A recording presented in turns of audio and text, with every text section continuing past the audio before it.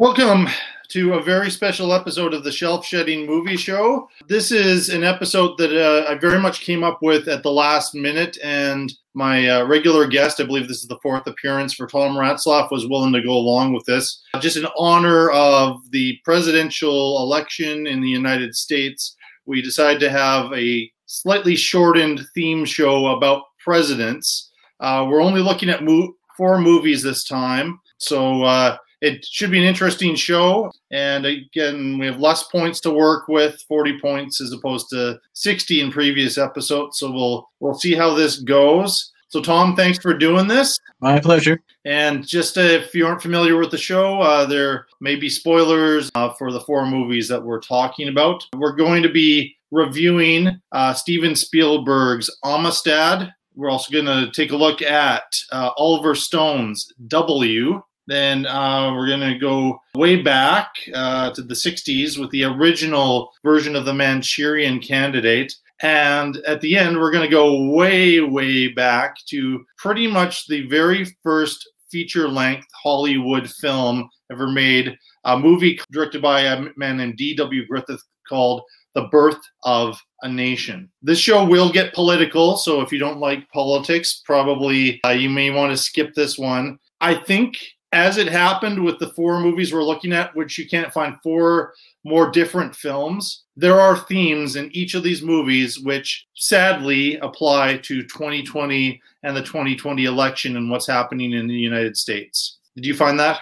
Oh, yes, very much. In a couple of cases, slightly surprisingly, but they are definitely there. But they're also entertaining movies. You know, all of them, I think, are worth watching. And so I think if people aren't political, they would still find things of interest, you know, especially, for example, if they enjoy really strong acting. Well, Amistad is filled with some very fine performances, and including one of my favorites, Anthony Hopkins, playing an important role. Yeah, he plays Quincy Adams, which is very much one of two presidents that appear in that film, in case you're not familiar with Amistad. And I think Frank Sinatra's performance in The Manchurian Candidate might be the best performance I've seen of any of his movies, that I've seen anyway.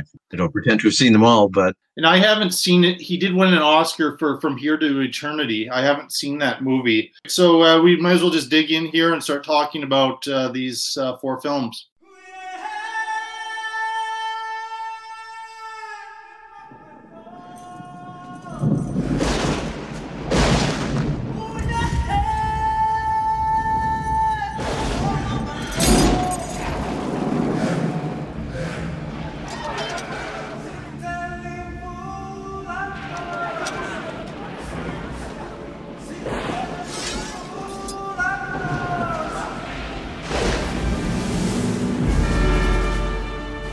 First detained by officers of a survey brig off the coast of Long Island. Can only assume that the charge is murder.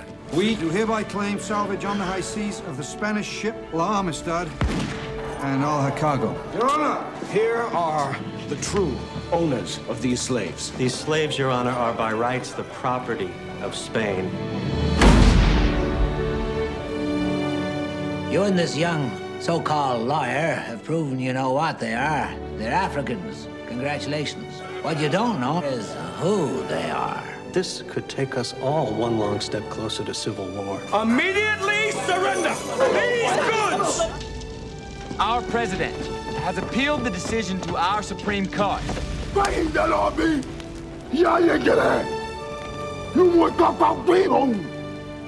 have to try the case again. I will call into the past and beg my ancestors to come and help me, for at this moment I am the whole reason they have existed at all. This is the most important case ever come before this court, because what it in fact concerns is freedom, the very nature of man. And the proof is the length to which a man will go to regain it once taken. He will break loose his chains. He will decimate his enemies. He will try and try and try against all odds, against all prejudices, to get home.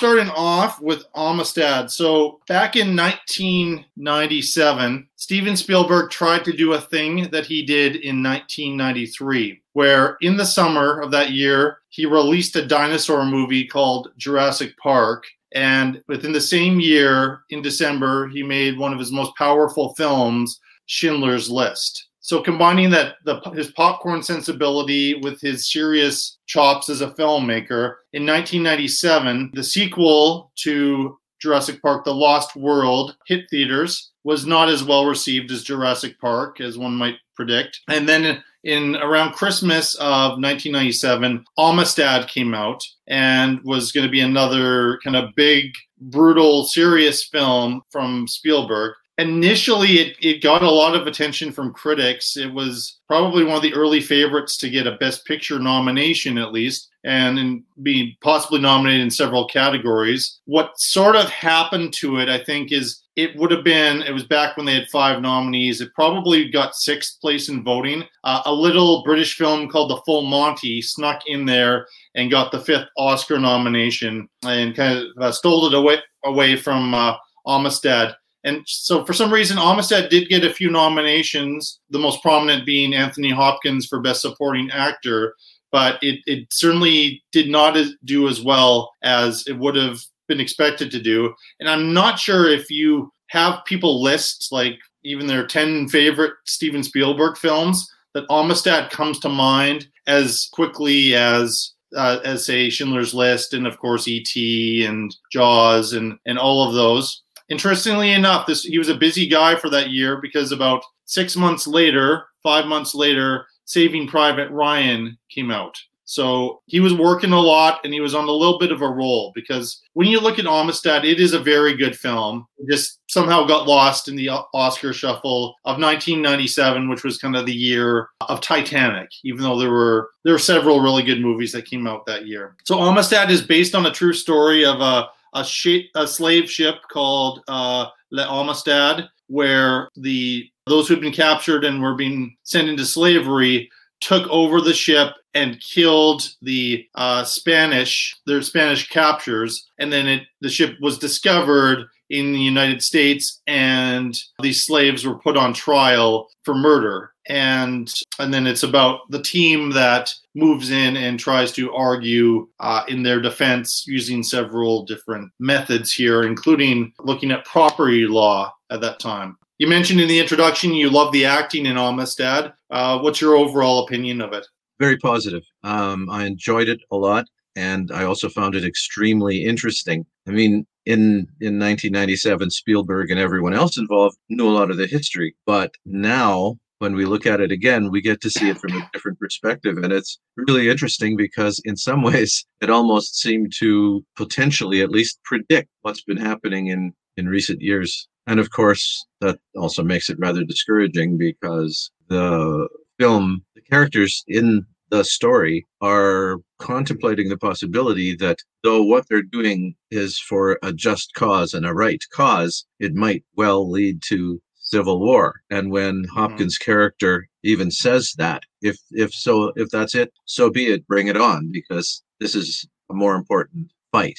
And you almost think that there's a possibility again. And given the events of very recent, of just this week, we know that someone tried to take over a government in one of the states of the United States. And it seems like it's a reaction to a lot of things, but one of them could be race. Anyway, it's sobering from that perspective. I also feel like, it does foreshadow the Civil War and a lot of things which appear to be on the side of right, in my opinion, and I think the opinion that history is going to be siding with, could potentially lead to more strife in the U.S. And I mean, there is talk that there could be another civil war, another separation between, to be perfectly blunt, the states that thoroughly support Donald Trump. And if he loses that election and if people don't accept it and there's an uprising, I mean, I don't want to be doom and gloom with this show, but I mean, I kept thinking about that when I was watching Amistad and also with The Birth of the Nation,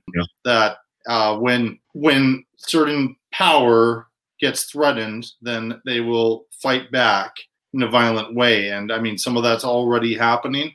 And we do see it in Amistad. So I like it. I was glad to revisit it. It was my first time seeing it since 1997. I remember liking it but not loving it in theaters. I think I'm still in the like but don't love. I'm not sure what's holding me back a little bit. So I have things which I really, really enjoyed.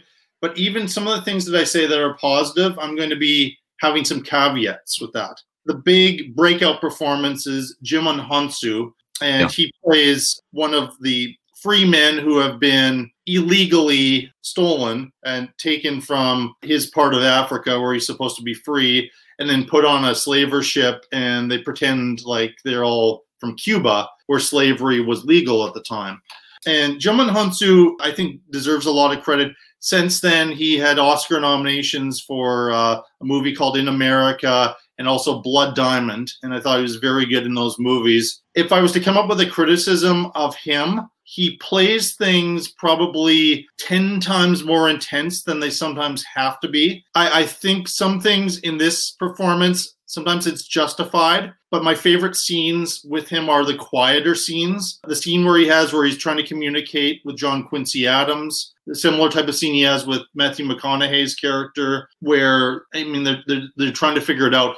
But when he's kind of shouting and looking tough and intimidating, sometimes I found that a little bit much. That's a picky point with his, but I understand, and I'm glad that he got a career and more work after this film. It wasn't kind of a one-off type of thing. No, in his good moments, he's quite good. He is best in scenes with those other actors, but let's face it, everybody's better in scenes with Anthony Hopkins and Matthew McConaughey and, well, Pete Postlethwaite, although in this film he doesn't have much to do with the character. No. I mean, when you're working closely with actors like that, something rubs off. I'll mention Pete Postlethwaite because that's an actor, unfortunately, I don't think enough people know.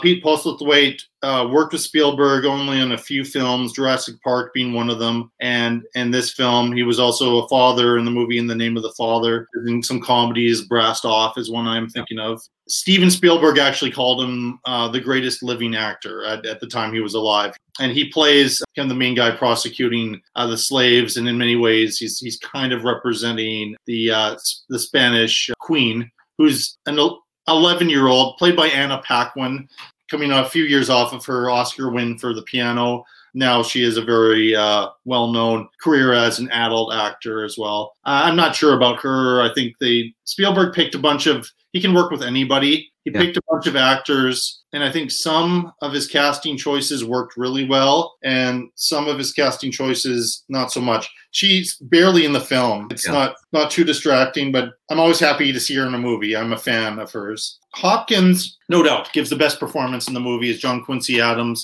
He brings an energy. It's a supporting role because he kind of appears for a little bit in the beginning. He kind of shows up late in the second act. The third act is basically him giving a long speech to the Supreme Court. And he's engaging through the whole thing. I do think, though, it is one of the ones where Hopkins used his technical nature as an actor. He came up with a physicality. He came up with the voice.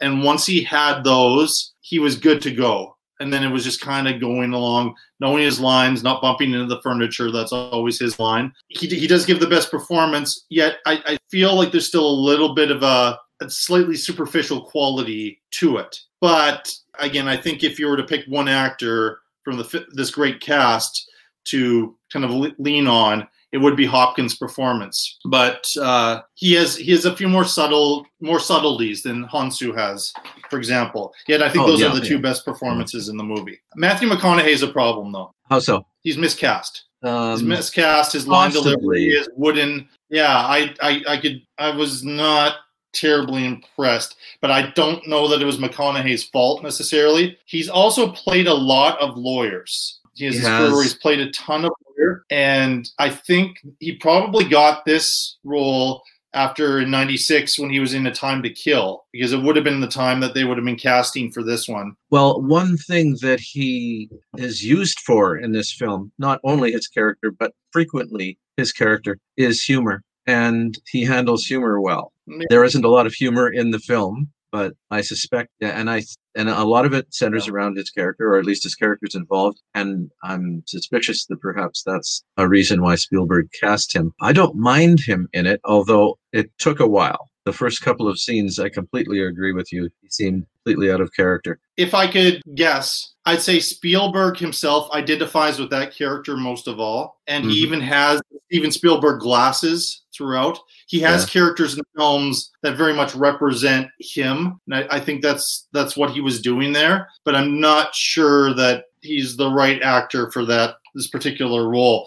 And some moments, like when some things are really big that he plays, like, and part of this is the Spielberg melodrama. There's one of the three court cases goes their way, and literally, it sounds like something out of a sitcom. Matthew McConaughey jumps in the air. That's too big. And then when they get a disappointment, he goes and he just throws everything off of this table and reacts poorly. Again, I just thought he was quite big, and sometimes McConaughey can be big and it can work, but this seemed like a more sedate character, and so those bigger choices didn't work. But if he's playing one of his other roles, it maybe would work a little bit better. Yeah. Well, there are moments too, though, when the humor is understated, and those are stronger moments for him. In fairness, I'd say in fairness, and that's perhaps a little bit tongue in cheek. In fairness to both McConaughey and Spielberg, it seems like the American way to always express anger by throwing things off desks. I can't begin to count the number of times I've watched something in a film or on television and maybe even said out loud, I don't know, you'll have to ask whoever I was watching it with, did I say that out loud? Please spare me the cliched reaction. Nobody ever throws everything off their desks and breaks windows just because they're angry. It shouldn't be in films and television. It's just garbage. It always takes me out of everything. So if it's Stanley Kowalski, it makes sense, but this feels like this is a costume drama. It's a period piece. Yeah. However, when his character is characterized as a dung scraper, I laughed out loud. I just had to point that out. My favorite joke.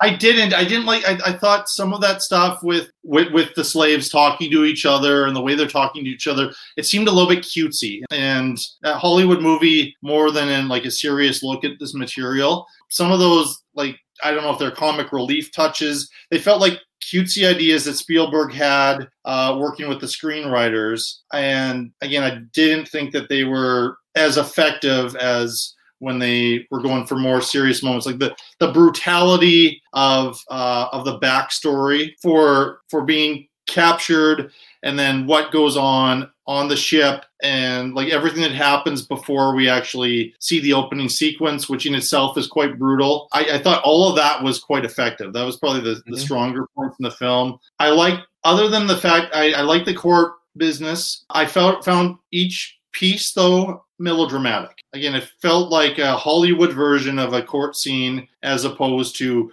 what likely happened in the true story. Well, that probably could be said also of, and has been said also of, for example, Schindler's List. Spielberg is more of a realist than a naturalist. He tries to manipulate things to make statements, and I'm not excusing it. I'm just sort of trying to explain it. He wants to make a point, and he wants to make sure we get point. On the other hand, related to this kind of is something that he does in this film that I found quite interesting. Only a few of the lines that we, the audience, wouldn't be able to understand are translated in text. Very often, we're left wondering what those characters were actually saying. And that becomes really, really important in this story. I mean, no lawyer was able to help them at all until they started to understand some very important things. Once they had a translator, once they could communicate, everything changed. And it's a bit of a gamble. After all, we're watching this film, we're hearing all of this other language, none of us knows what is being said, and then one or two lines are translated. That's a recipe for losing the audience really quickly, you would think. But as it turns out, it isn't. It actually drew me in. It forced me to look much more closely at facial expressions and body language, which is something that we all should be doing anyway when we're watching any kind of visual medium. Pay attention to that. I like that choice as well. We reviewed the first episode you were on with me, 12 Years a Slave. And I talked about how much greater my reaction was this time to when I first saw it in theaters. I was kind of hoping that with Amistad, I would say it's a bit better than my memory of it was. One of the things I think, and again, this is probably projecting a 2020 type of thing on this movie that was from 1997. The reason I think now I'm in a place where 12 Years a Slave is a much superior film is because 12 Years a Slave is told from the Black perspective. And Amistad is not. In fact, I might argue that it's in danger of being a white savior picture because it's McConaughey and Stellan Skarsgård, even though he kind of takes a villainous turn in the end for some reason. I have no idea why. And certainly Anthony Hopkins, who's, the former president, who comes in and delivers this amazing speech in front of the Supreme Court. Supreme Court, of course, this is dropping in just before the American election, but of course that's a major part of what's going on as of today. They're doing confirmation hearings for the new Supreme Court nominee. The one thing I'm really confused by in that sequence, because every other time I've seen scenes from the Supreme Court, the justices ask questions when the lawyer's presenting. And in this case, they just let John Quincy Adams go on for about half an hour, and they never do ask him a question. Again, I felt like it was very much a for your consideration. You have arguably one of the greatest actors of all time in this role, because Spielberg can work with anybody he wants to, and he just letting Hopkins show off what he can do, and it is remarkable. I'm glad he got an Oscar nomination for this, but at the same time, I guess my brain was working a little bit too hard with this one. It's a really remarkable story that I don't think a lot of people still know about. One of the many, many stories of slavery connected to the United States, but really this involved Cuba, it involved Spain, and it involved sections of Africa. So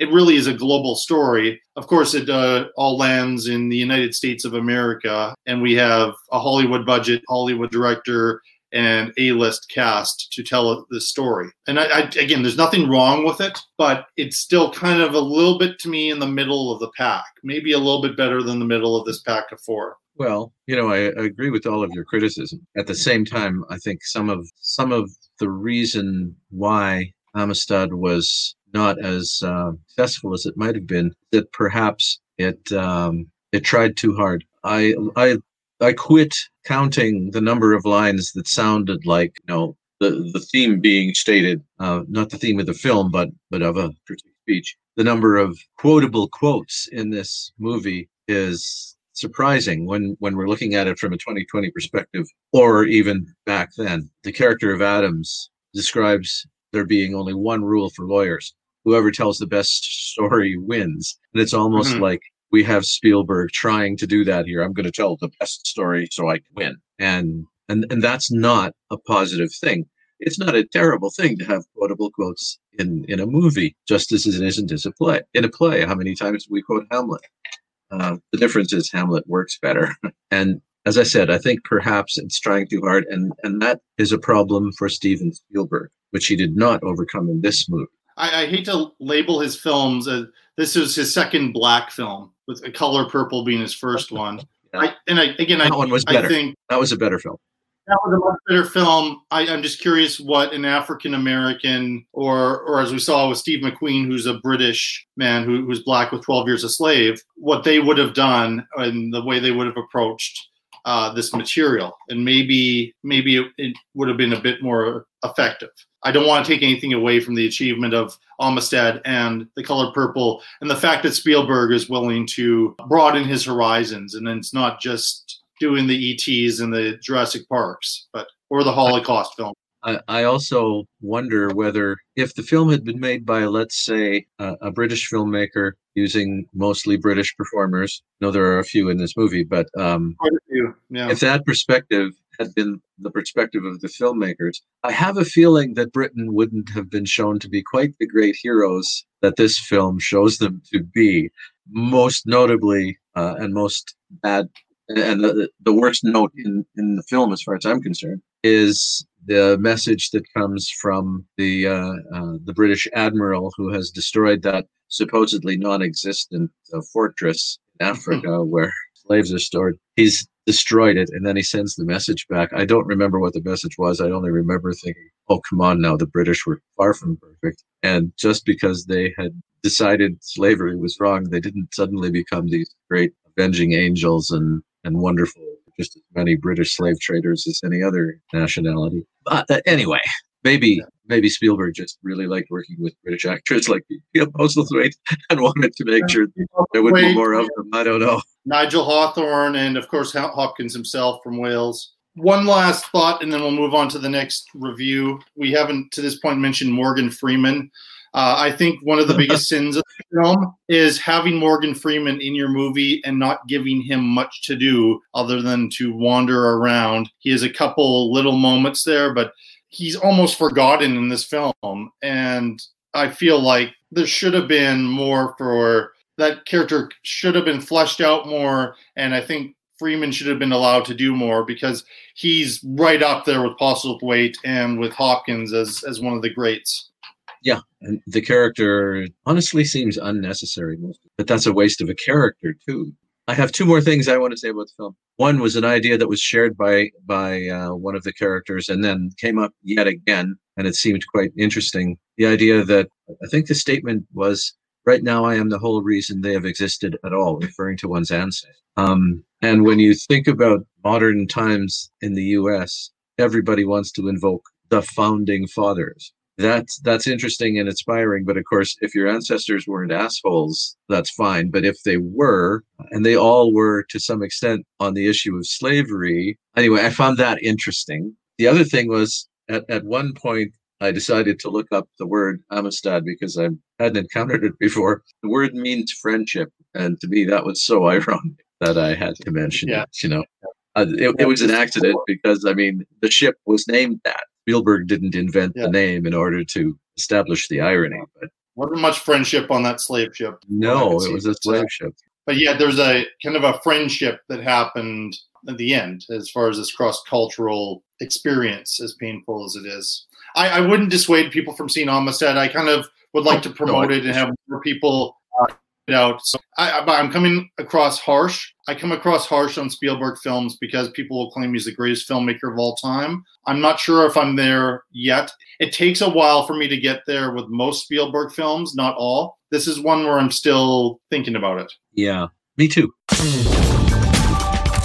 Mr. President, what place do you think you have in history? In history? In history, we'll all be dead.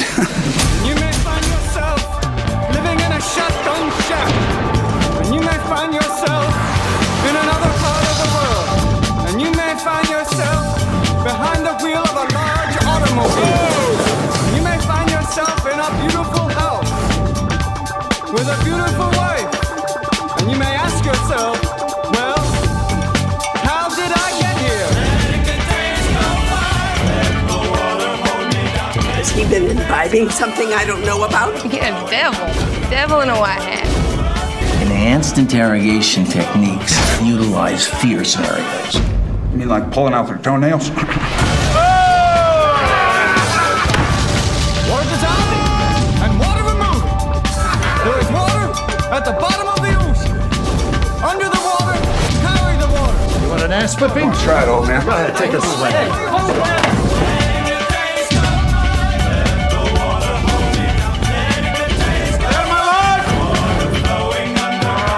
I think we missed the side road.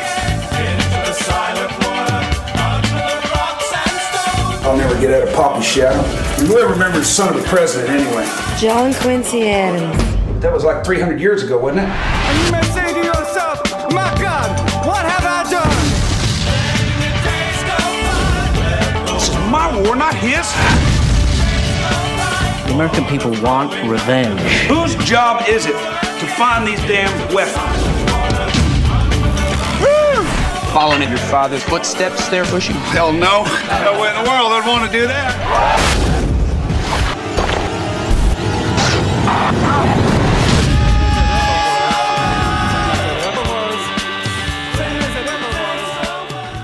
Okay, Tom, here's a connection for you. The main president featured in Amistad was John Quincy Adams, who was the son of John Adams. So he became president just like his father. Now we're on to W, which is about George W. Bush, who was the son of George Herbert Walker Bush. And I believe that's the only other father-son combination who have been president of the United States. And given the heaviness of the movies that we are dealing with, and the fact that I am an Oliver Stone apologist in many ways, for some reason, I had the best time watching W of any one of these four. And it was actually better than I remember it being when I was so excited to see it in theaters. It is by no means a perfect movie. I've got my criticisms of it, but it's a somewhat comedic look, even though there's some serious scenes, at kind of how George W. Bush became the president and his time as president of the United States, and towards the end, kind of what the legacy he's leaving. What was bold about this film is that George W. Bush was still the president of the United States when this film was released. So there isn't like some sort of an epilogue where we find out what happened in the last years of his presidency. No, he was still the president on the day that this movie was released. So I am a fan of W. There's a lot of good things I have to say about it, but I'm curious what you think. Well, I'm opposite of an Oliver Stone apologist. Usually, if I see the name Oliver Stone, I think, oh my God, another 14-hour epic that should be an hour and a half. Never, ever, ever have I seen a filmmaker who's more verbose, except with W. Honestly, I was shocked. It was never did I feel like something that was included in the film should not have been there. Yeah. Never did I feel that anything was allowed to go on terribly long. It was, I think it's the best Oliver Stone I've seen. I haven't seen as many as you. I've seen some that were very successful and have had an awful lot of positive reviews. I think this is the best of them. That's one of the reasons, though, because I was kept interested throughout. It's definitely his tightest film, I would say, since probably... There's some that have been a little bit shorter, but like it was more in kind of the early days of when he had Platoon and Wall Street, where he was sticking to about the 2-hour mark for a film. He has his epics. He has his JFKs and Nixon and some of his Vietnam films, which are longer, for sure. I happen to be enormous fans of those movies, but I understand lots of people are not. So I'm happy to hear that this was a bit more of a pleasant surprise for you. Oh, it was definitely, yeah. Yeah. I quite enjoyed it. I think, a big plus, much like we talked about with Amistad, this cast is something else. There are some that are stronger than others, but Josh Brolin anchors this film beautifully as George W. Bush. And I kind of, watching it, forget that he's not actually George W. Bush as the film goes along. And somehow he does that in the younger scenes where he looks more like Josh Brolin himself. They certainly have him when he is Bush is older and has the reading glasses, and all of those scenes that he has in the Oval Office. I think they're beautifully done. Where I kind of fault the writing and Stone, and maybe that's why it was a tighter film, as Stone wasn't a screenwriter on this one. Where I fault the writing is where they try to cram in some famous Bush-isms, and they cram them into the movie out of context from when they were actually said, just so that it could be included so people in the audience could go, hey, yeah, he said that. That's funny. I thought some of that cutesiness in the writing is a bit of a problem. I really like Jeffrey Wright. He played Colin Powell. He has a particularly strong speech, very much arguing against the idea of going against the UN to get involved in the war in Iraq, which felt quite true. And then later we have to see the poor man in the UN trying to sell a war and a situation that he himself didn't believe in. So those were some highlights for me. But I also was just entertained. It was just a nice watch. I felt the same as you about the Bushisms, and for a while I was a bit confused about them, and then I realized, well, there's the power of the media for you, because in one of those moments, it was the first time that I actually noticed a Bushism, linguistic ineptitude. I'm trying to be generous. In the context. In the film, in the story itself, he was under a lot of pressure and in a hurry, and was stopped and interrupted by a reporter in a situation in which he was feeling very, very stressed. And I wondered, and I wonder now, particularly after all of us having having seen W stand on a stage in front of an audience and make them roar with laughter when he said, "But I look okay now," or whatever that famous line was by comparison to Trump. Maybe this is more true to life. Perhaps a lot of those Bushisms were the result of pressure, more pressure than the man was able to handle for whatever reason. I mean, some people can't handle pressure because they can't handle pressure, and some people can't handle pressure because they're in way over their heads. And maybe in his case, it was a bit of both. Stone and the screenwriters take a lot of pains to make it look like that he's in the shadow of his father. Yeah. And somewhat in the shadow of his brother, and that the family, I think the family would have objections to this, but that Jeb was the one that they were grooming to be president, and W kind of came in there and did it, but it was never good enough for his father. And we have some scenes like that, which are kind of somewhat dream sequences, a bit fantastical. We have James Cromwell, who's very famous for playing the farmer in Babe, and playing a whole series of villains in other movies, playing George Bush Sr. quite effectively as well, even though from everything I've heard about Barbara and George Bush, they were very supportive of W. They may not have agreed with everything. I think that part rings true, that Bush Sr. didn't want to intervene and try to influence his son's decisions because his son was now the president. But this whole thing about you've ruined it for Jeb, the Bush name is tarnished forever and all that. I mean, the fact is, and we do see it as it goes through, we cannot forget that he was not a good president. All right. We have somebody who is way, way, way worse over the last 4 years. Yeah. And make no bones about it. I mean, that's why I'm doing this show, is because I hope to goodness November the 3rd that Joe Biden is the president of the United States. And there may be some things too with W where he might have had a little bit of verbal dyslexia, where Biden's been very open about his stuttering and how he misspeaks, and instead it's just a little bit more of a pride thing.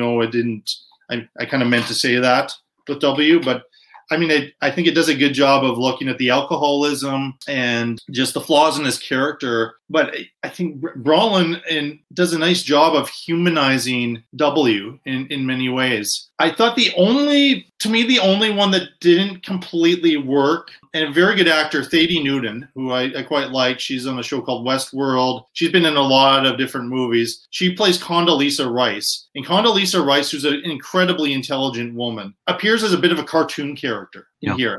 I thought that was the one that was most distracting to me. Richard Dreyfuss does a decent job of playing Dick Cheney. I thought they did a nice job of casting most of these actors. I mean, not all of them looked exactly like the people they played, but yeah. So, I mean, I guess that would be my biggest thing is the writing, and just kind of that particular characterization of Condoleezza Rice kind of bothered me. Well, watching this film, some things really bothered me a lot, but they're not problems with the film. They're more problems with the way many Americans view their presidency and the willingness that they have for rewriting history to suit their own purposes. And, some of that is a criticism of is it many Democrats right now, or is it maybe more CNN attempting to rewrite history in a sense the same way Trump does? Trump likes to say, well, this is the greatest thing ever. I'm the greatest. I've done more for Black Americans than anyone since Abraham Lincoln. Absurd lines like that. But CNN is filled with righteous indignation over Trump and things Trump's done. And they try to present the idea that no one has ever done anything like this. They try to go farther than simply to say he's the worst. They say no one's ever done anything like this. And this film in particular is filled with examples of people doing the same kinds of things. They just didn't take it to the ridiculous extreme that Trump has. Ideas of the evangelical warmongering, God is on our side and that sort of thing. Americans have always done that. And when Trump does it, it seems even more offensive because he's like the opposite of anyone who has any values whatsoever, religious or otherwise. And yet he still employs that rallying cry. And who is he making war against? Well, he is actually making war against many American citizens and many allies. He's making war against anybody who doesn't match his view of the ideal human being, like Putin and Kim Jong-un. So, as far as the religious angle of things, Trump doesn't believe anything. He just says these things. Right? He doesn't have an honest belief. Whereas I don't doubt the Bushes and their faith. That they were And actually, I was impressed with how that's handled in the film. And even like there's the pastor who kind of questions how at points Bush takes his, born again angle and starts to approach it in a kind of a way to work to his advantage, which is not exactly what was the point when he was in kind of a bad place. So I think I don't know. I just think it's the perspective thing. The unilateral way of going and doing whatever you want is consistent with the W. Bush presidency and the Trump presidency. And we see how defying the rest of the world and just doing our own thing, is present, and how that can start to happen within the inner circle of an administration, like this one is.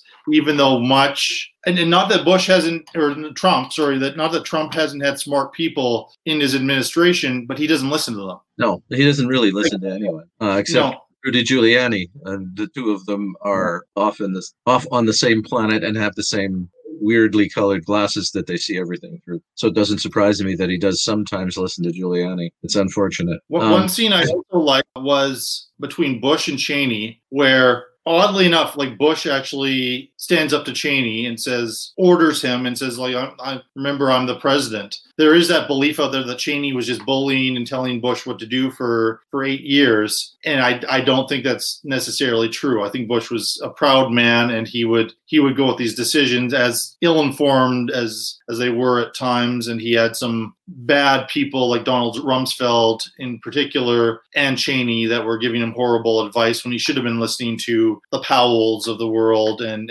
approaching things that way. But ultimately, he made his own decision and he stood by it. But it did appear like he would listen to what other people would say. But they do still portray him in this movie as somewhat cartoonishly uneducated. Probably, I don't think it's too much. I don't think it could have gone into a real stupid direction. And I think there's more intelligence in that. Part of that's Josh Brolin's performance gives it this other layer. This is not a cartoonishly stupid man, but this is a guy who is wrestling with all of these things, and this is how he got into this situation, which he couldn't get out of with the war in Iraq, and certainly the false information about weapons of mass destruction. He was poorly informed at times.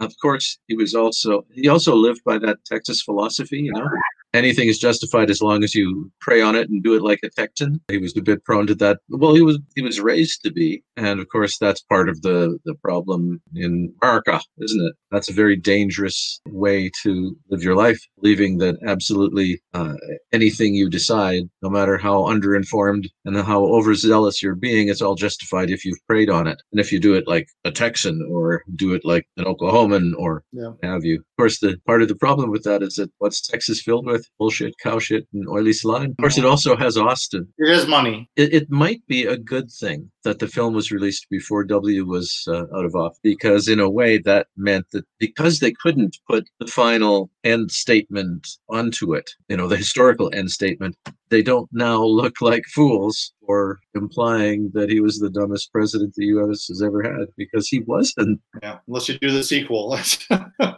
Yeah. Well, no, now they have a president who's less intelligent and believes he's a genius, and that's far worse, because W never be a genius.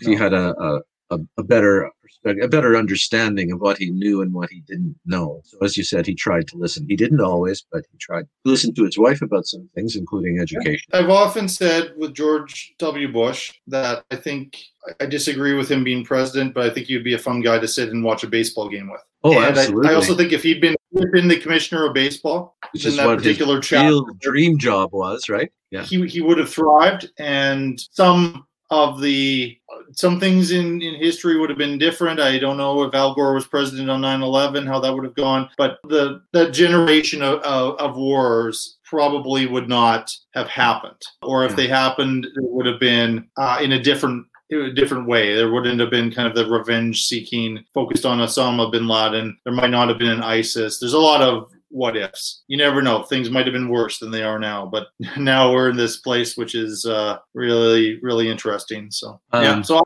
I would encourage, not a lot of people have seen W either. I would say some people should check check this film out, particularly if you're interested in the beginning of the 21st century, taking a little bit of a look, maybe some of it's fictional, but it's an interesting look at the Bush presidency. And Oliver Stone shows a bit more restraint in this film than he does in some of his other films. I think everyone should see it for historical reasons. It's also entertaining and well acted. Oh, yes, very much so.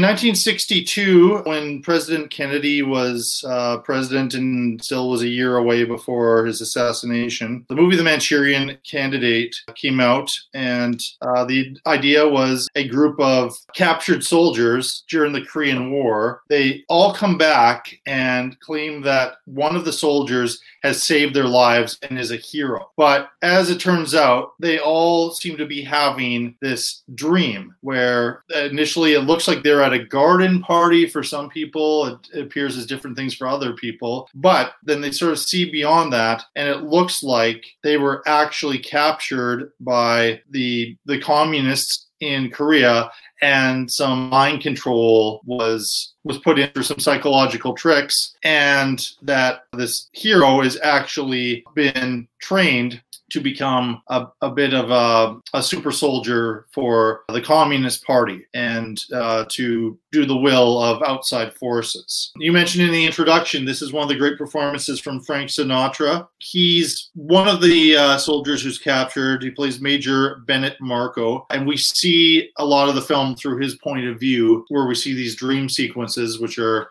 quite elaborate. There's some interesting stories about Sinatra. Sinatra, on his albums and his films, did one take only. So director John Frankenheimer, an exceptional director, he was given a pretty much impossible task to do with these dream sequences, where you have to have a completely different setting with a completely different group of actors that Sinatra's key in this shot, and they do a 360 pan around, and when you come around, then you see a completely different set. And because of Frank Sinatra, John Frankenheimer had to choreograph that and do it all in one take. So coloring my praise of Sinatra's performance is the fact that he was not the easiest guy to work with.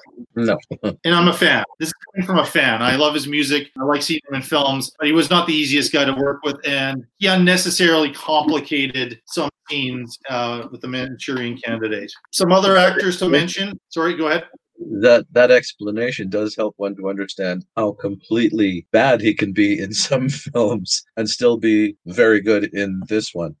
He was bad in many films because of. I doubt that he was ever good in a film because of that. That's arrogant. There was a bit more than a bit of hubris, and then, I mean, that's just he was a superstar, and he would. his name would get some films sold, and I'm sure that helped to get this movie made, particularly with its political nature. I think this would have been a controversial film in 1962 to release. But that, I think, would be a reason why he must have taken it extremely seriously. I mean, if the results are any indication, he took it extremely seriously. Yeah. Perhaps that's why, because he was very political, recognized that regardless of your opinion, this really does matter. It does. Yeah. And particularly at this time, there's a real, like in action, the Cold War. They were in the middle of the Cold War, so this was serious stuff, and this was not as recent as like when they're doing the W movie and he's still the president, but the stakes were high for a film like this. Sinatra himself is not the Manchurian Candidate. The Manchurian Candidate is played by Lawrence Harvey, who plays Raymond Shaw, who is the guy who supposedly saved his entire company and brought them back home. If he has been trained that if he plays solitaire and the Queen of Diamonds comes up, that any suggestion he hears, he will enact, whether it's dangerous to him or not. I'll get back to Lawrence Harvey in a minute. A couple of the others I want to mention. Janet Leigh, we mentioned her, of course, when we reviewed Touch of Evil, plays Sinatra's girlfriend here. Sinatra's having kind of a PTSD moment on a train, and she comforts him, and strangely, just meeting him once, dumps her fiance and then becomes totally devoted to him. I think some of that's fairly convoluted to have the romance in there. I think she has some good scenes. It's not the most important role in there, but they also don't give her nothing to do. There's something about Janet Leigh where she was given some roles where in lesser hands, they could have been just kind of an empty character, but somehow she makes it a lot more interesting than it has any right to be. And that's certainly the case with this character she plays. And the one, to me, the performance of the movie is Angela Lansbury. So she plays Raymond Shaw's mother, Mrs. Eleanor Shaw Iselin, who is married to a senator based a bit on Joe McCarthy, I think, who wants to be the president, and she is ambitious, as is her husband, which leads into some spoiler territory later in the film, which I don't know if we need to go into. But you think of Angela Lansbury as the kindly Murder, She Wrote lady here. She is a very complex villain, and it's a wonderful performance from her. She has such an eclectic. I saw her on the Broadway stage once. She is a great actor, and this was younger Angela Lansbury, but she steals this movie from everybody as far as I'm concerned. Absolutely. Kind of like Hopkins in Amistad. I mean, her scenes have such energy to them, and when she can be one way, but then she turns another, and within the scene, then you're just like, she becomes frightening in many ways. So those are kind of the four I want to talk about. Yeah. So I'm not letting you get a word in edgewise, but what do you think of the Manchurian Candidate? Generally, I enjoyed it. I found it very interesting. Frank Sinatra's performance was a pleasant surprise. I didn't expect him to be that good. That was experience talking of seeing him in many, even in the comedies. He was not Dean Martin. All those comedies he made with Dean Martin, he was not Dean Martin. So as I said, his performance impressed me. A lot of things impressed me about this movie watching it again. If I have one caution, it's don't be the kind that condemns them for being 1962, not 2020. I mean, the film begins with the ridiculous cliche. The sergeant is coming to collect the soldiers. So where does he go? The local brothel. And then later on, there are a few other things, little tiny moments that one might say, well, this was it. A big one is the racism connected to not the character of Chun Jin, but the character of that his character pretends to get the job as this valet. A horribly cliched and quite racist, but he was using that. Today, a lot of people would be highly critical of that. I would have to say, remember, it was made in 1960, and in 2050, lots of people will look back on things that are done and said in 2020, and they will say, can't believe they were so racist, or that they were so sexist, or what have you. We all live in the times that we live in, and if we have blindnesses that are social, well, we all share them, and someday we'll see through them. I've lived a few decades. That's happened for me. I no longer think a lot of things I thought when I was younger, and I would no longer say some of the things that I might well have said at some point or another when I was younger. We all learned. That's the nature of humans in time, Anyway, the film starts with that. One of the very first things about this film, though, I think, Jason, I think you'll laugh at this. I had to stop and double check the credits because I would swear the voice of the narrator was Orson Welles. So I looked it up. His name is Paul Frees. Oh, he has a very Orson Wellesian voice. And of course, that's profoundly interesting. Welles has one of the most voices I've ever heard. I could have done without the narration because it's only at the beginning. They don't continue it throughout. It's kind of this thing that's introduced and then abandoned. And I think it was supposed to be, this is a reporting of the story of them being rescued and getting back to Washington, D.C., and then later New York. And but it felt that dated the film. Yeah, it did. And you're right, it was unnecessary. But I did enjoy his voice. I like the fact that, again, this is about storytelling technique. I like the fact that some things are given away from the beginning, but other things are withheld. One of the things that is always enjoyable in a tragedy is that we know how it's going to end. It's all about the getting there.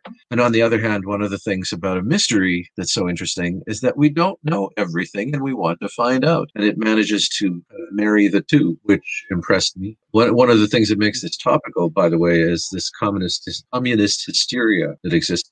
That historically is extremely true through the 50s and 60s. Communist hysteria was crazy, especially the 50s. And at times I've been wondering whether Americans aren't there again. It's not as big, but let's not forget when Trump made his, let's pretend this is not a campaign event at the White House, someone from the crowd, when he was criticizing, mischaracterizing, and slandering Kamala Harris and called her a socialist, someone from the crowd hollered communist, and Trump said, yeah, probably. I began thinking, here we go again, you know. Another thing I enjoyed about it was the acting, as you mentioned, quite a few strong performances. In particular, our favorite, Angela Lansbury, very much not playing the nice lady role that we've seen her in too many times. Well, I guess too many times because her television series went on for a decade. So. And this was well before the TV series, though. Oh, it was. But I also was quite impressed with the filmmaking technique that was employed in quite a few scenes. I was reminded of certain moments in that Orson Welles movie you and I talked about in an earlier episode, and we were marveling at the different shots that he had. And I was reminded of some of those techniques. At times it seemed like he was perhaps copying Welles, but why not if the effect is great? One moment in particular that stood out for me was a scene in the study. Angela Lansbury's character is now not really hiding her sinister motives when she's talking with her son. And the camera is very low to get the angle of her as being very tall. We see some of the ceiling. There are splashes of light and shadow across the ceiling. And she's moving across the setting. And at one point is standing directly behind that giant queen card costume. That figures very prominently in another scene in the film. It was so effective that I actually pressed pause to just stare at it for a while because it was such a powerful image and perfect for this film. In fact, I think that image should have been the movie poster because that is the definitive moment in the film visually. Very, very powerful shot. There's her evil, harsh, angry face. Great moment and a great use of the camera. Very effective. So in this one film, I became very impressed by John Frankenheimer, the director. Yeah, he had his great films and he had some duds along the way, as everybody does. He did a lot of television towards the end of his career as well. In general, I thought the acting on the whole was better than most of the things that I can remember seeing from the early 60s. Yeah. And it was generally quite natural, especially for the time, with some exceptions, most notably all those indignant senators. We do have an image of politicians sometimes becoming righteously indignant over things and becoming overblown, but this was overblown for overblown, I thought. Mm-hmm. So it had its weaker moments as far as acting is concerned. There were some moments in The Birth of a Nation that I thought might have come from the same place. Ignorance of other people or another race. And in The Birth of a Nation, we see that most obviously from the actors in blackface. In this one, we see it in the treatment of some, but not all, of the Korean characters. For me, first of all, if I'm going to make a connection between this film and where we are now, this film very much looks at how a hostile foreign power can infiltrate the American government, which, again, I would argue happened 4 years ago. Some people will deny that, and potentially could still be involved this year. And it's just, the whole thing is wildly fantastical in The Manchurian Candidate, but yet I feel it makes sense and it works. But I think that's something we can still kind of relate to, and just the levels of those who want power and want to do it in kind of a negative and deceptive way, and how they will go about doing that and lining up with adversaries. I think that's all in this film. The acting I want to criticize in this film is, as it happens, the Manchurian Candidate himself. He's played by Lawrence Harvey, who is, a decent British actor. At no point did I ever believe he was American. No, I agree. His voice, he's a thick British accent throughout. I don't think, he had the look, I suppose. I think they probably could have gone with any number of other actors to play that role, and I'm not quite sure. We just talked about Amistad, where, and even Thady Newton, who's in W, is British, playing Condoleezza Rice. But in the other movies, we had British actors playing Americans, and there was no doubt that they were American. Hopkins is a little bit showy in the things he does with the voice, but he was totally convincing as John Quincy Adams. Here, there didn't even appear to be an attempt by Mr. Harvey to try to play an American character here. And I just don't know if he didn't have the ability to do a dialect or try to even neutralize his voice into something that was somewhat American, and then why that happened. And I don't know why I didn't notice it. This is one where I really liked the movie when I first saw it, and I watched it a couple times over. And this one kind of sunk for me a little bit. Some of it was just analyzing it. Maybe I wasn't analyzing it the first time I saw it. Why is this voiceover narration happening, and then it disappears? And a few things in the writing that just didn't quite work. Other things in there are plot-wise are quite clever. There's a scene in a bar which is really something else, where accidentally Lawrence Harvey's character is given a command that he wasn't supposed to be given, and showing the brainwashing and helping Sinatra to figure out what's happening. That performance really lowered the overall film to me several notches, which I don't know if it's Frankenheimer's fault really or anybody else involved, but it was, to me, of the featured performers, the weakest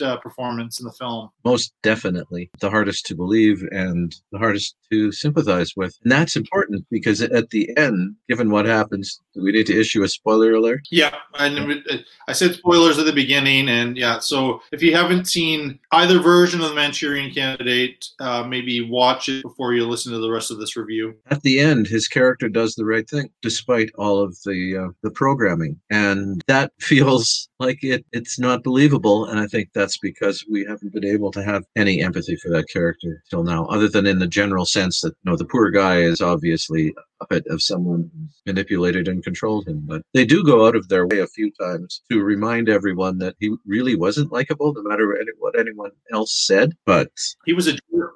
Yeah, they didn't like him. So maybe that's part of the choice that was made there. I felt a lot more his girlfriend, fiance, which was kind of this strange subplot where Angela Lansbury steered her away from him because her father was politically opposite, but then she manipulates things so that they get back together. That part was all strange, but I felt a lot more for her and her father when their fate befalls them than I did at the end, and that's a problem, I guess. I'm thinking of the remake version. Liev Schreiber played the Manchurian Candidate in that. I still think the only time I've fully gone on board with him was Ray Donovan, but he worked in that role because he had a stiffness to him and this kind of monotone delivery. But there was no doubt that he's American, and it just looked like a little bit of laziness, unfortunately, from Lawrence Harvey. Is it enough to sink the ship? I don't think so. This movie, the black and white version, is considered a bit of a classic. Yeah. I would have people check it out.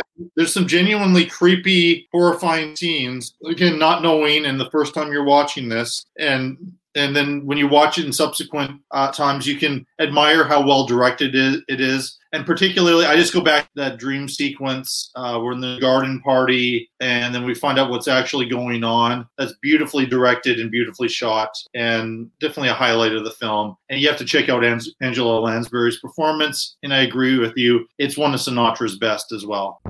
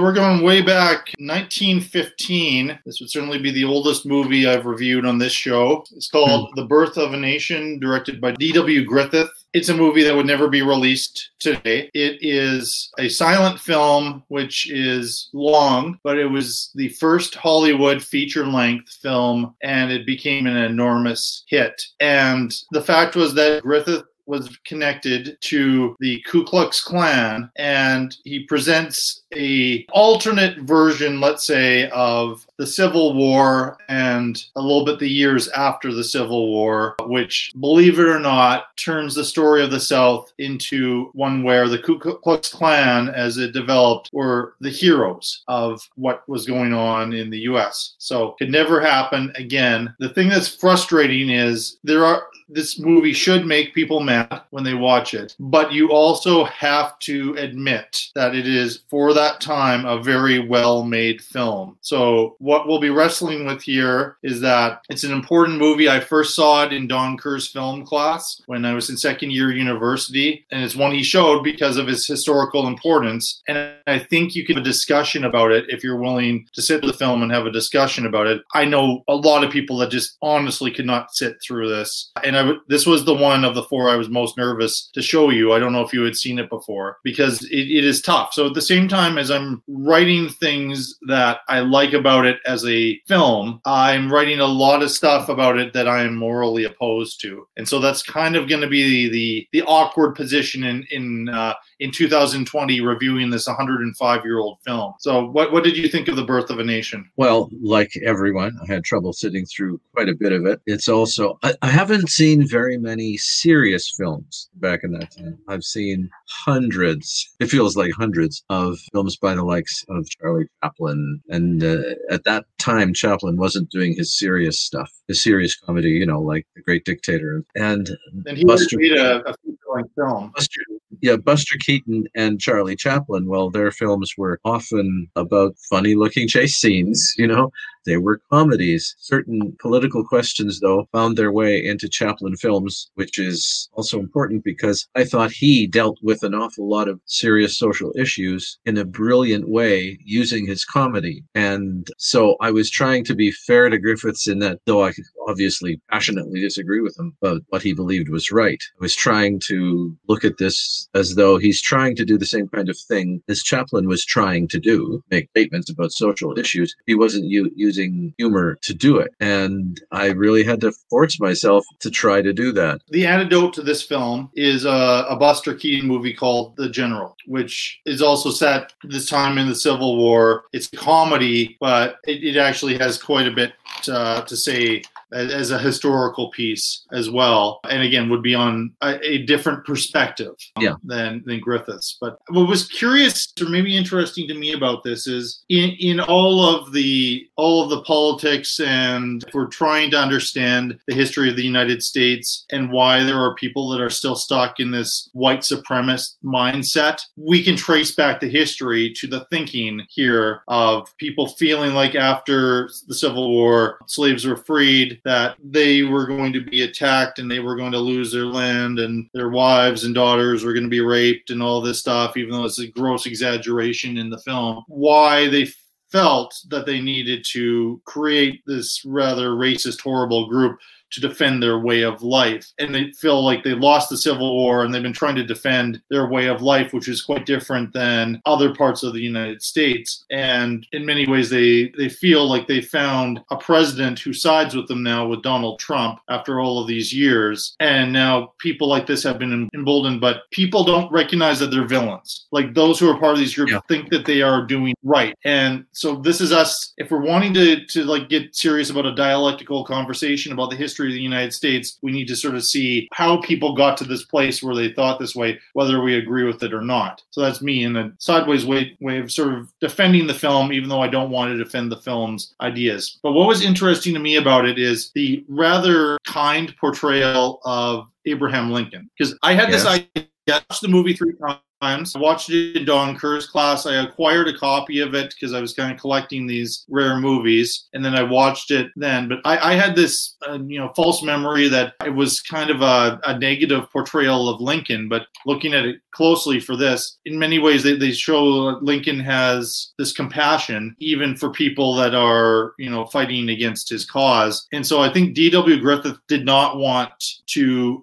I just think Lincoln's one of those presidents who's untouchable, right? And he did not want to criticize Lincoln, and actually does a pretty good, like one of my favorite sequences is the whole assassination of Lincoln, like beautifully staged, beautifully directed. And it shows how that happened. I mean, that as a film by itself is terrific. But unfortunately, we have all of this other stuff where we have white actors in blackface and they're eating fried chicken and eating watermelons and like every single racist thing you could come up with, and are then breaking into these homes and threatening the safety of these families. And like our hero character, who was a Civil War veteran, mobilizes the Ku Klux Klan to ride in at the last minute to reclaim the South. I mean, that's the story of this film. And he had elaborate battle scenes, a huge cast of people. It all had to be well choreographed, and the composition of the shots is great. It was a very ambitious film for 1915. He was certainly a visionary, but, I guess how he was raised. So I think my points total was low. And then I went back to it thinking, well, yeah, but it's a well-made film. And it's like the whole idea of tearing down the monuments, right? And I agree. They should not be displayed to continually hurt people who have been victims of these former heroes of the South and slave owners. But I think they should be preserved and put in a museum so that there can be a bit of a educational narrative about, okay, this is what happened. Let's not let this happen again, right? I think this film should be used in that way to sort of say, okay, this is where this racist philosophy comes from, but let's make sure that this is not, the message that gets out to generations in the future. But I'm sure there are people out there that would love to grab every copy of it and burn it and destroy it because of the messages in it. Well, of course there are. Just as there are people out there who would say that no human being should ever again listen to the speeches of Adolf Hitler or read his books. Well, seeing the speeches is our best defense against being manipulated by someone like him again. So there's an equally strong argument for insisting that everyone see them. I mean, you don't protect people by hiding things from them. You don't protect them from those those things. You don't protect someone from the dangers of grizzly bears in the mountains by pretending like there are no grizzly bears in the mountains. It's just foolishness. I mean, we don't ignore the story of Charles Manson and pretend that serial killers don't exist. I mean, we examine, not embrace, but examine evil so that we can stop evil from happening. But we also have to be careful to not exaggerate the nature of it in order to create an exaggerated sense of fear and then manipulate that. I think on the positive side with this film, Griffiths could have done that with his Lincoln Trail, but didn't. And that's a good thing. I think part of the reason for that is that he was, as filmmakers of the day went, he was considered a realist. Of course, back then, film was decades behind the other arts. He was one of the first to discover realism, and he was taking baby steps with it at the same time as Ibsen was a household word and had already gotten beyond where he started with realism. Yeah. And in fact, his plays were realism, and this film isn't. This film is a strange intermingling of some realism and a lot of melodrama. The melodrama shows much more obviously in part 2, when he really goes out of his way to paint monsters and angels, with the exception, of course, of the assassination scene that you mentioned. But it's not a success as an example of realism because part and becomes melodrama. So it's many works of literature, novels too, in which the critics condemned a piece for not sticking with its guns and being all realism or all naturalism or all. In my head, I'm reliving moments in English classes, moments of discussion of the works of Theodore Dreiser. So I think as filmmakers go, yes, he was probably farther along the road, but there are other much more successful examples of realism. And one of the points of realism was to look at the world as it actually is, not to see it through very tinted lenses. And this film has a painfully tinted lens. And when it comes to what one does about one's racism, he justifies it, and that's dangerous. I mean, I feel like if I give this lots of points, then there's, it's accusation that I'm promoting something. But I think it's not something you just show somebody and you don't have a discussion about it. Like, you have to have some educational piece connected to it. Otherwise... Yeah. I think that's true for all of us now, given that most people would be looking at a film that was made 100 years before their birth in a lot of cases. I mean, if a movie from 2010 is considered old in this world, I mean, looking at something from 1915 has got to be like, just unheard of. Modern audiences wouldn't necessarily have the patience for this film too, I'm afraid. But, for somebody to watch it and just not analyze it and just sort of accept the message, I don't think that's healthy for any film. I mean, you mentioned Oliver Stone before. He has some films which are quite biased. He does it intentionally as kind of like an essay on film type of thing. And then this is just perhaps an essay on film, but we personally don't like the message that's being sent. But part of it is to refute it and discuss it. I am hearing that we both think is a well-made film. Yeah, well, I think there's some things about it that are extremely well-made. I'm not sure it's as well-made as some people give it credit for. I don't mean you. I mean some others that I've heard calling it a brilliant piece of filmmaking, even if it's offensive. It's not quite, and it isn't because of how it falls apart as storytelling. It just towards the end, I think it really does fall apart. I mean, it becomes... Oh, especially that. Realism is supposed to have a basis in reality. It's not journalism, but that can't explain, for example, just to pick one specific item, the size of the Klan army that comes riding to the rescue. Well, we all know that the Klan had large membership all over the southern United States, but I doubt that somewhere approaching 500 of them were ever in the same place at the same time, unless there was some big convention around the corner, and Griffiths kind of missed including that point. So for me, he threw out his own filmmaking rule was it's got to be real. He threw it out in order to make this melodramatic state. That's not. I mean, I think the battle pieces are strong, the setups are strong, that all of that looks good. But yeah, if you start thinking about some of that stuff, it doesn't make sense that they would win the battle, even though they're meant to sort of be the underdogs. And really, like this whole notion of where they get the white sheet from, where they see these kids playing and one is dressed up like a ghost and scares some children. Okay, that's what we can use. I mean, all of that is very difficult to believe and difficult to sort of watch in there. I wanted to do the most famous actor from this was Lillian Gish. Was quite a famous silent film actor. She had a certain look and a certain presence. I actually think Henry B. Whitehall, who plays Ben Cameron, he's also known as the Little Colonel, I think kind of gives the best performance. He's very much the hero. We see how he's affected by war, what life is like before, during. There's a little bit more realism in his performance. It makes sense he turns into the hero near the end in kind of a goofy way. But I think he's good. And a lot of the extras are way too big. Yeah, there's blatant overacting, but that was the norm. So to see a film in which several of the performers, at least in the significant roles, are not doing that and are much more realistic, that's impressive. And another thing that impressed me about the film is the way in which they conveyed a lot of the story without the subtitles, without the title frame. In fact, if you take away many of the title frames, you have a more realistic film. The frames themselves are so politically charged and tainted with racism and fascist ideas, although the word fascism wasn't quite as well known back then, but all those ideas were there. But that said, they did a very good job of visual storytelling, especially in the early parts of the film, and the times in the second part too, except when he loses his brain cells and allows his film to become blatant and most pathetic melodrama. However, there are many things about it that were surprisingly good for 1910. Yeah. That's the second reason why it needs to be seen. The real reason is how it reveals in a way that's more accessible to people like us who believe that those racist ideals are among the most offensive things out there in the world. It's difficult to understand how someone would have those beliefs. And it's useful to try to find out where they come from, because you can't do anything about them if you don't know where they come from. You can scream against them, but like screaming into the face of a Trump supporter, you're supporting a monster. That doesn't get you anywhere. It's not going to change. Just like when telling young people that they need to follow COVID protocols and trying to shame them into doing it, it's not working. So just have to find another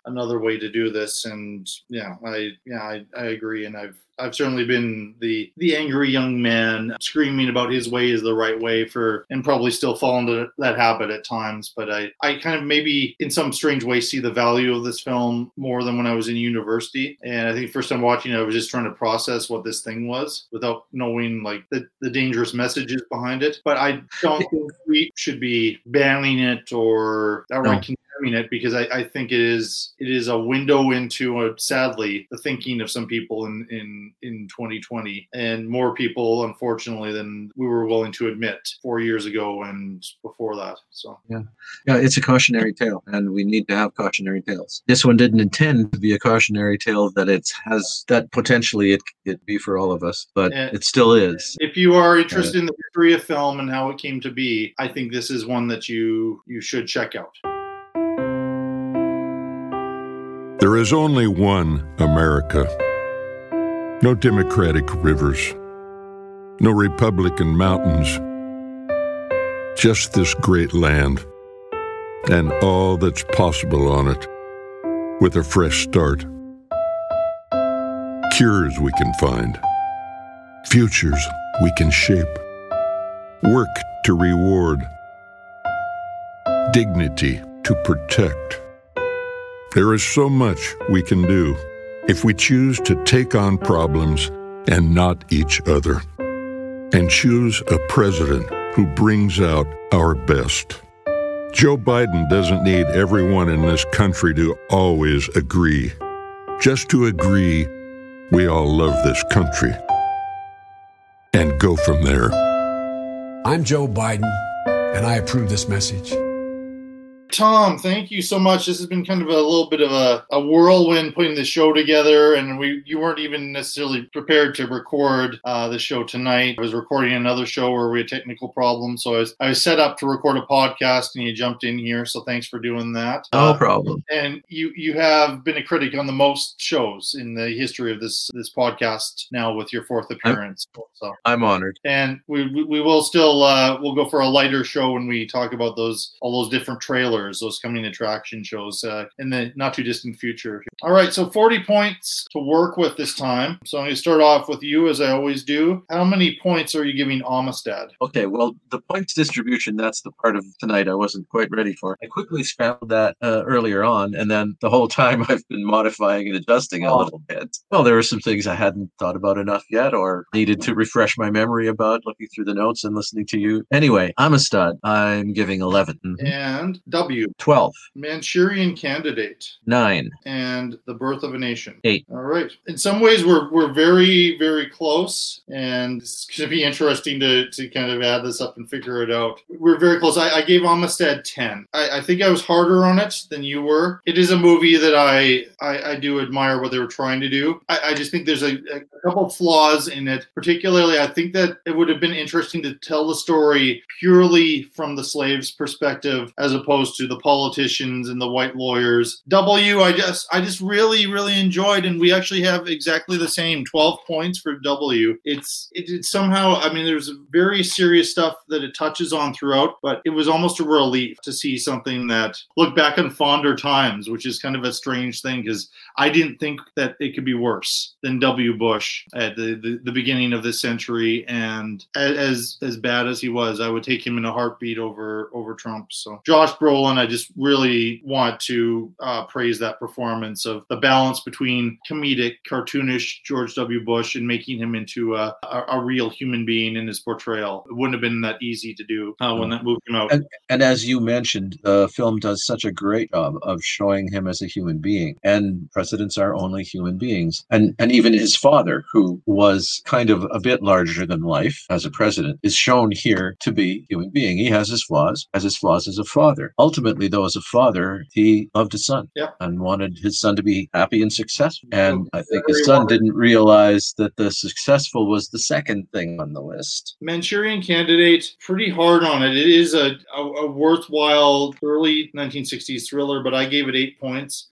So still pretty close. You gave it 9. And Birth of a Nation, again, very much between a rock and a hard place, which adds up to 10 as it happens for me. I do not promote the ideas, but I think in the history of film and what he did with what Griffith did with what he had in 1915 to make that film, and we take all the racist stuff out, it is an achievement, but it's a film that has to be seen in context and there has to be education provided with it. I wouldn't just blindly show it to people because they will get offended or who knows.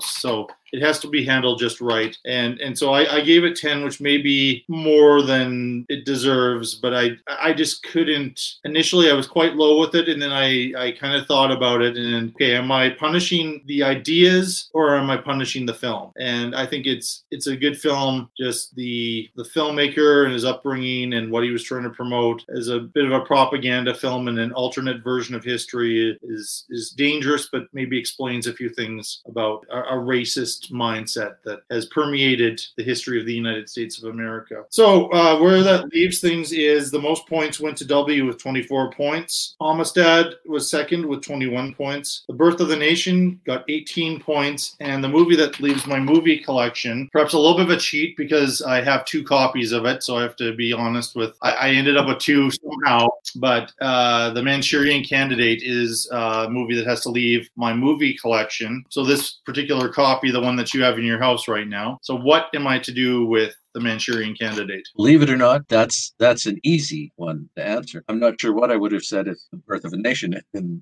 at the bottom of the list. The Manchurian Candidate. Think of all the people you know. Of those people, who is the greatest Angela Lansbury fan? I'm not quite sure, to be honest with you. Might be worth asking, because I think you should give that film to the greatest Angela Lansbury fan you can find. And so I think it was close. Like these movies were very close. So yeah.